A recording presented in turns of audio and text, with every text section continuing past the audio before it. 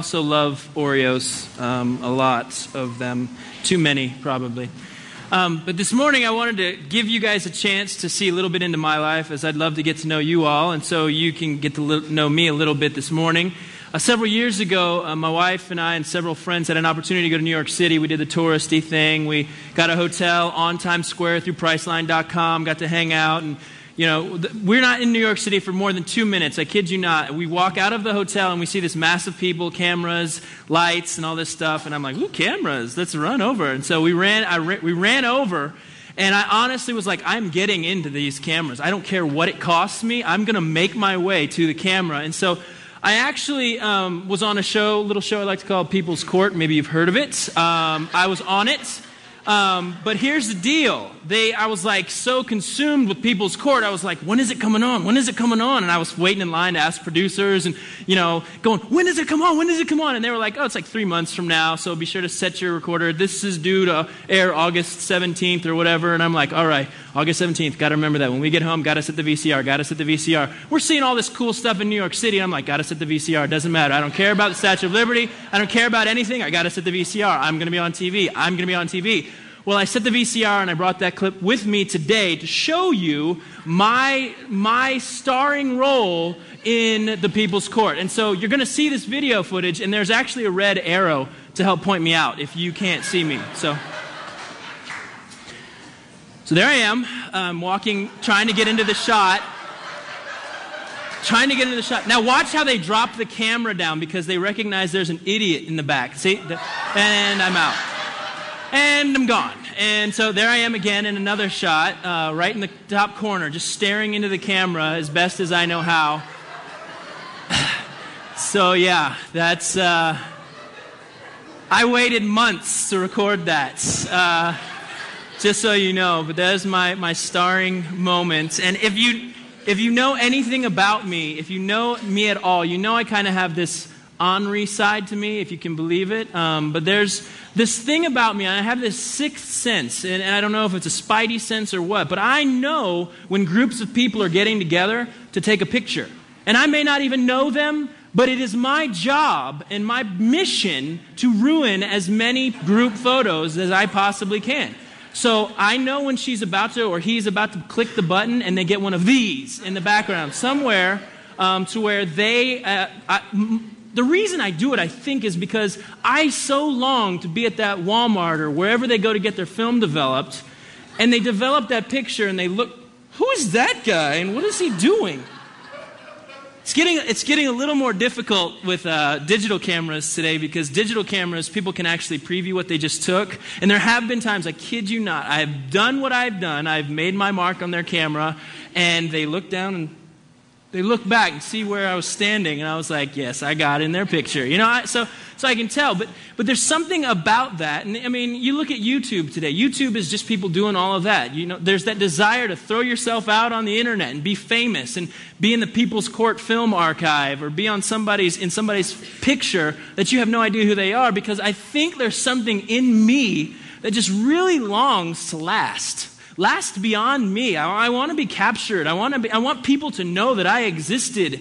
And I think that is something deeper than just an ornery side that I might have. I think it's something deeper that says, I want to make a mark on life, on history, on my family, on something that's bigger, because the Bible tells us two very clear things. Number one, we don't know how much time we have. And number two, that time that we do have is short. Hearing so many different people teach in times, I've heard them say this, and maybe this is something that you can grasp and wrestle with, but it says the Bible has a lot of promises for us, but one that is not in God's Word is tomorrow.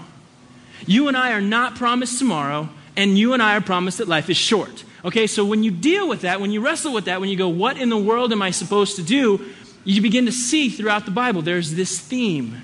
There is this theme that life is short. In the book of Job in the Old Testament, Job was a man who suffered a lot, who had a lot, who wrestled with God, who questioned his life and why he was here. But he would say things like, my life is but a breath. My life passes more swiftly than a runner. How frail is humanity? How short is life? How full of trouble? My life seeps away. Solomon in the book of Ecclesiastes, we talked about a little bit last week, Ecclesiastes chapter 2, this is what he says. He said, after much thought, I decided to cheer myself with wine. And while still seeking wisdom, I clutched at foolishness. In this way, I tried to experience the only happiness most people find during their brief life in this world. The psalmist in Psalm 89 writes, remember how short my life is, how empty and futile this human existence. No one can live forever, all will die. No one can escape the power of the grave. Psalm 103, our days on earth are like grass. Like wildflowers we bloom and die. The wind blows and we are gone as though we had never been here before. Psalm 119, my life constantly hangs in the balance, but I will not stop obeying your instruction. In the New Testament, in the book of James, you have a letter written, how do you know what your life will be like tomorrow? Your life is like the morning fog. It's here a little while, then it's gone. All through the Bible, we see words and phrases that make you and I understand that life is short, life is temporary, we don't know how long we have, so what? So what, Jason? Life is short. What is the point? I really do believe that God has put us here to grasp and wrestle with what Sue said so perfectly is the most important thing. And grasping a hold of the most important thing sooner, not later. And what I've seen happen, and again, there may be multiple ways that people can respond to the fact that life is short, and I think there are, but there's two major ones that I really do see people live out when they recognize that life is short. There's what I like to call the Rocky Mountain climbing, bull riding, skydiving lifestyle. That's the one when I'm all jacked up on Mountain Dew and Red Bull, and I'm going to go until I die, and nothing's off limits, and it's mine, it's mine, it's mine. It's about me. What am I going to climb? What am I going to jump off? What am I going to climb through? What am I going to swim through? What am I going to do? The next high that I can possibly live, because time is short. I got to live it up. And I'm not saying don't go climb mountains and don't go swimming and don't go ride a bull or whatever, but I'm saying if that's your point in life, if that's your purpose, is the next high that you can get to, my question is, what difference is it making? What legacy are you leaving? That's one way people can respond when they recognize that short is life. And the other way, again, there may be multiple ways, but these are the two that I usually see. The second one is what I like to call the Homer Simpson view of life. And the Homer Simpson view of life is this. I saw an episode when I was growing up and I was in high school.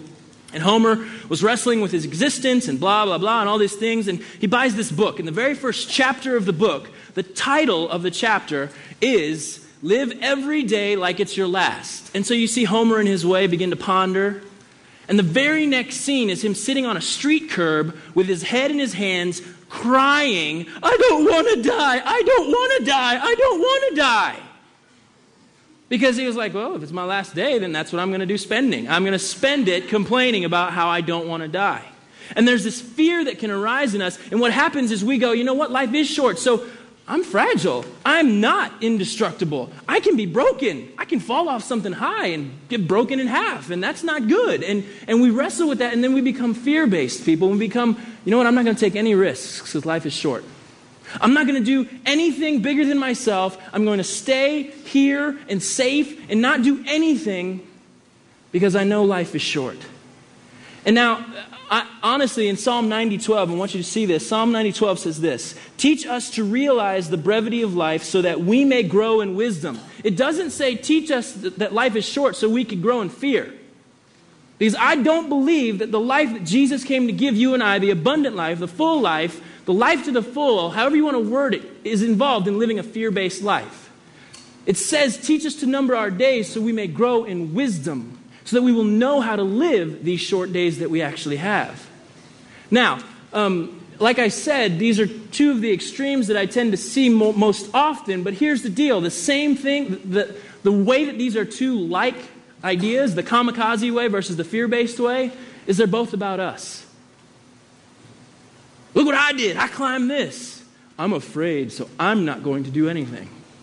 We make this life about us. And here's the deal. The biggest mistake you can make when you find out that life is short is think that it's about you.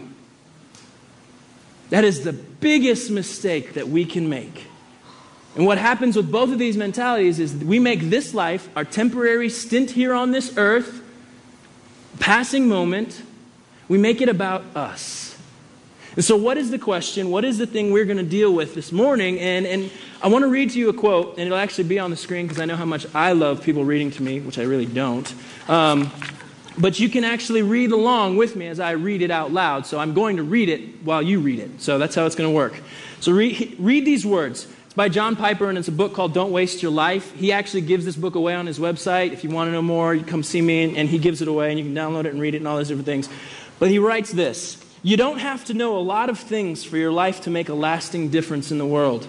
But you do have to know the few great things that matter, perhaps just one, and then be willing to live for them and die for them. The people that make a durable difference in the world are not the people who have mastered many things, but who have been mastered by one great thing. If you want your life to count, if you want the ripple effect of the pebbles you drop to become waves that reach the ends of the earth and roll on into eternity, you don't need to have a high IQ. You don't have to have good looks or riches or come from a fine family or a fine school. Instead, you have to know a few great, majestic, unchanging, obvious, simple, glorious things, or one great, all-embracing thing, and be set on fire by them. Here's the deal. You as a person can make this life about you, and you can attempt to be the star of your little movie. You can. You can be the star of your little movie that doesn't last very long. You know what? Someone may make a movie about your life, a Lifetime movie. And I don't know if that's a good thing or a bad thing, but to have your life made into a Lifetime movie, I'm not sure.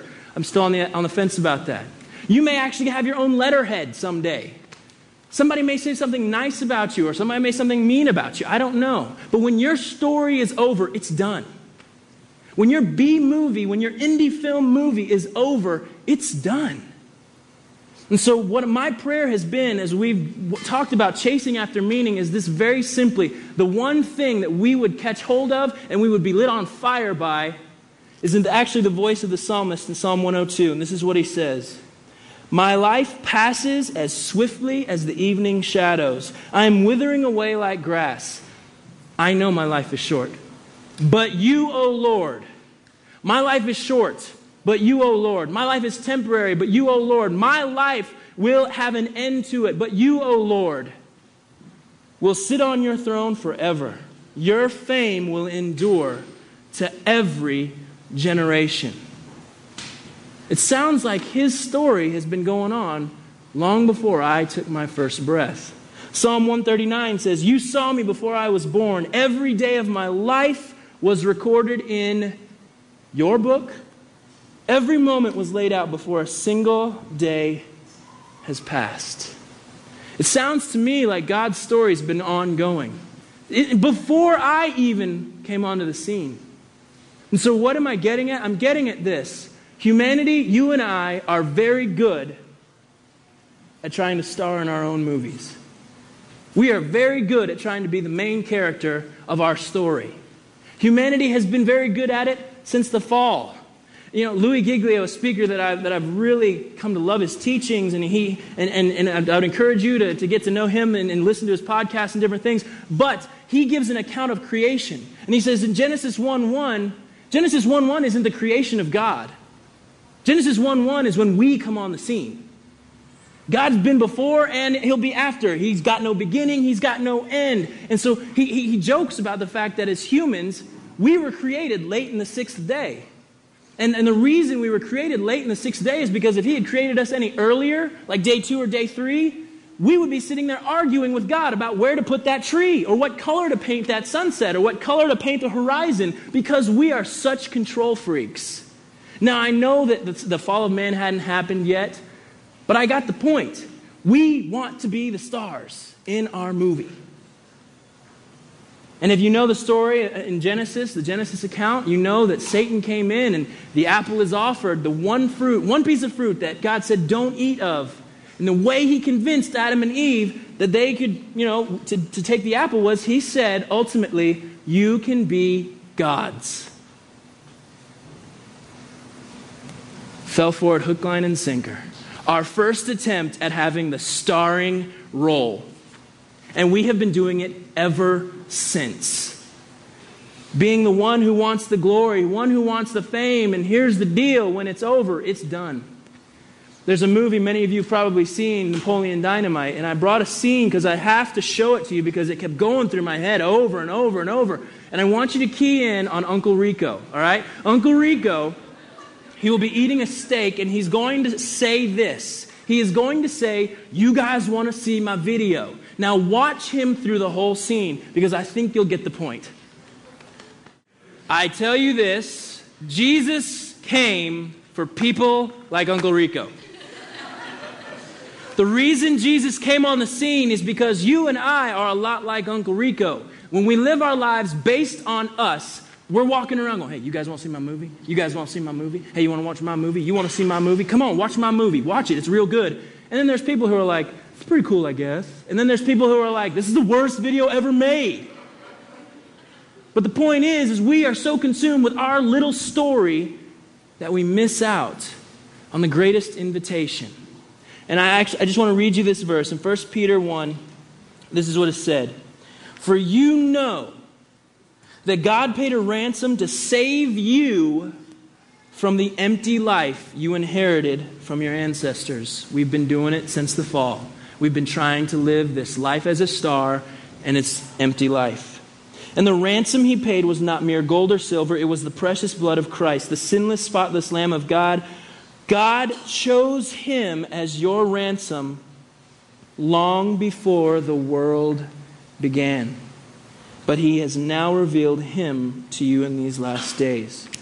Long before the world began makes me think that God's story has been going on long before I came on the scene. Long before you came on the scene. Long before the creation of the world. God did not come onto the scene in Genesis 1:1.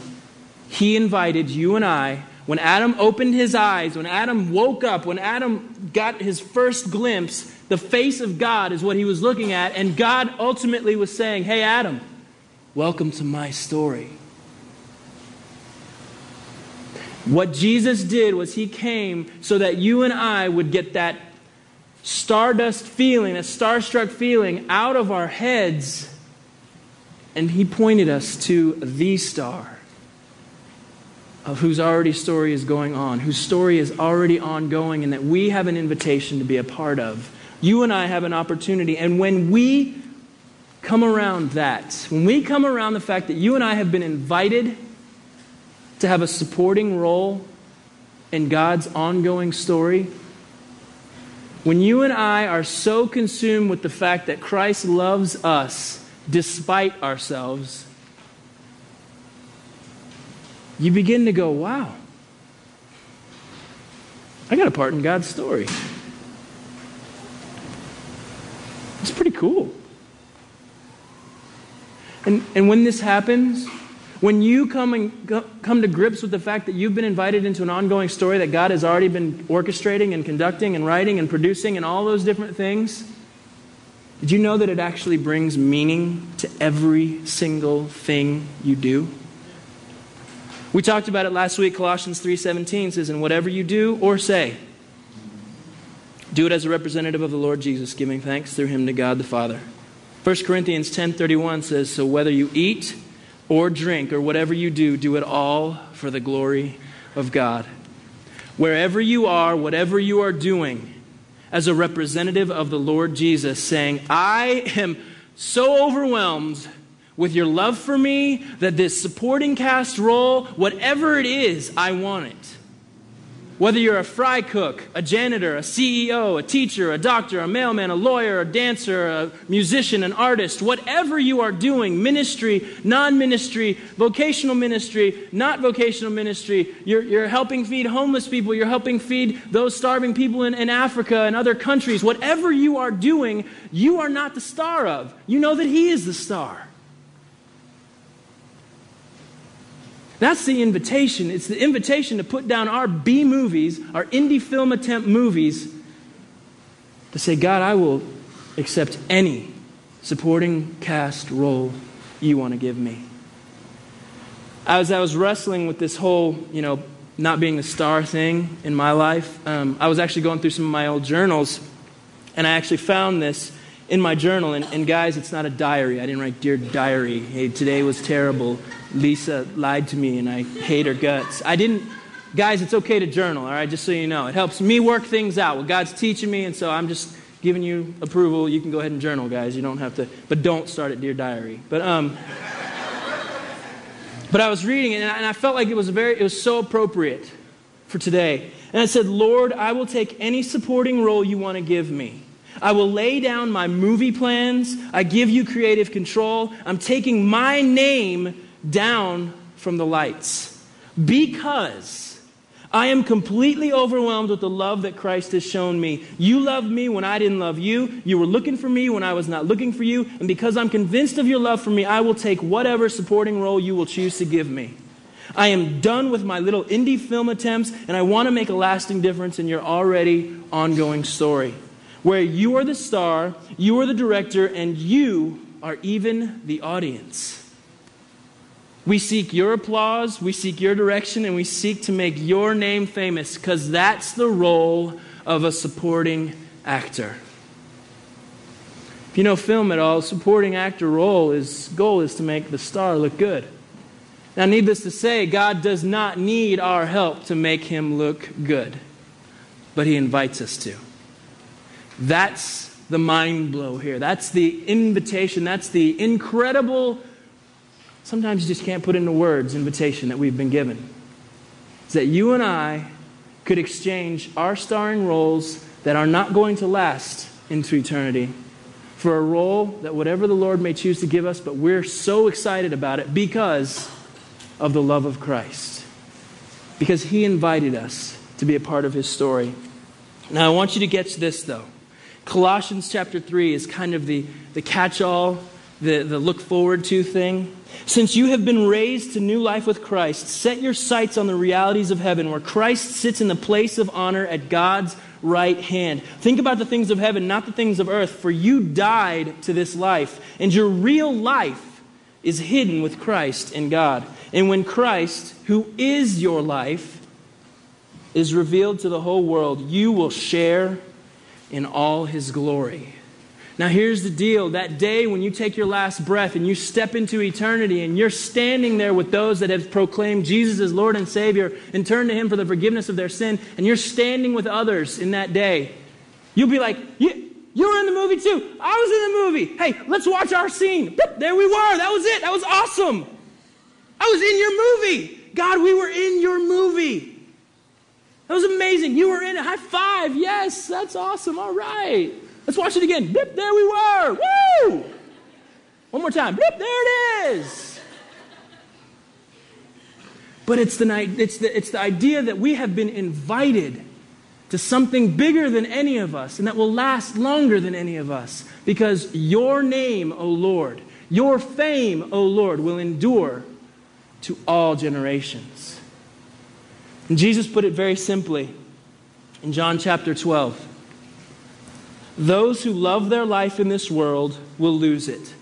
Those who care nothing for their life in this world will keep it for eternity.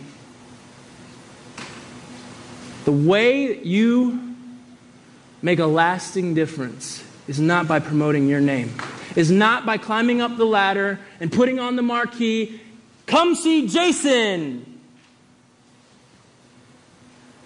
The way to make a lasting impact is actually take your name off of the marquee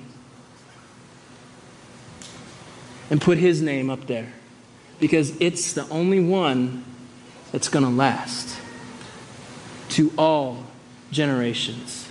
That's the invitation. It's to put down your B movie, my starring role in my little independent film, and trade it in for a supporting cast role, whatever it might be that the Lord would have for you and I. In chasing after meaning, if you're looking for it and promoting your name, you're going to miss it. Because when you're done, you're done. But when I'm done, his name continues. And my prayer has been this week that we would echo the many opportunities, the many voices that come from the book of Psalms that say our life is short. But this is how I want to conclude. Psalm 39, this is what he says. Lord, remind me how brief my time on earth will be. Remind me that my days are numbered, how fleeting my life is. You have made my life no longer than the width of my hand.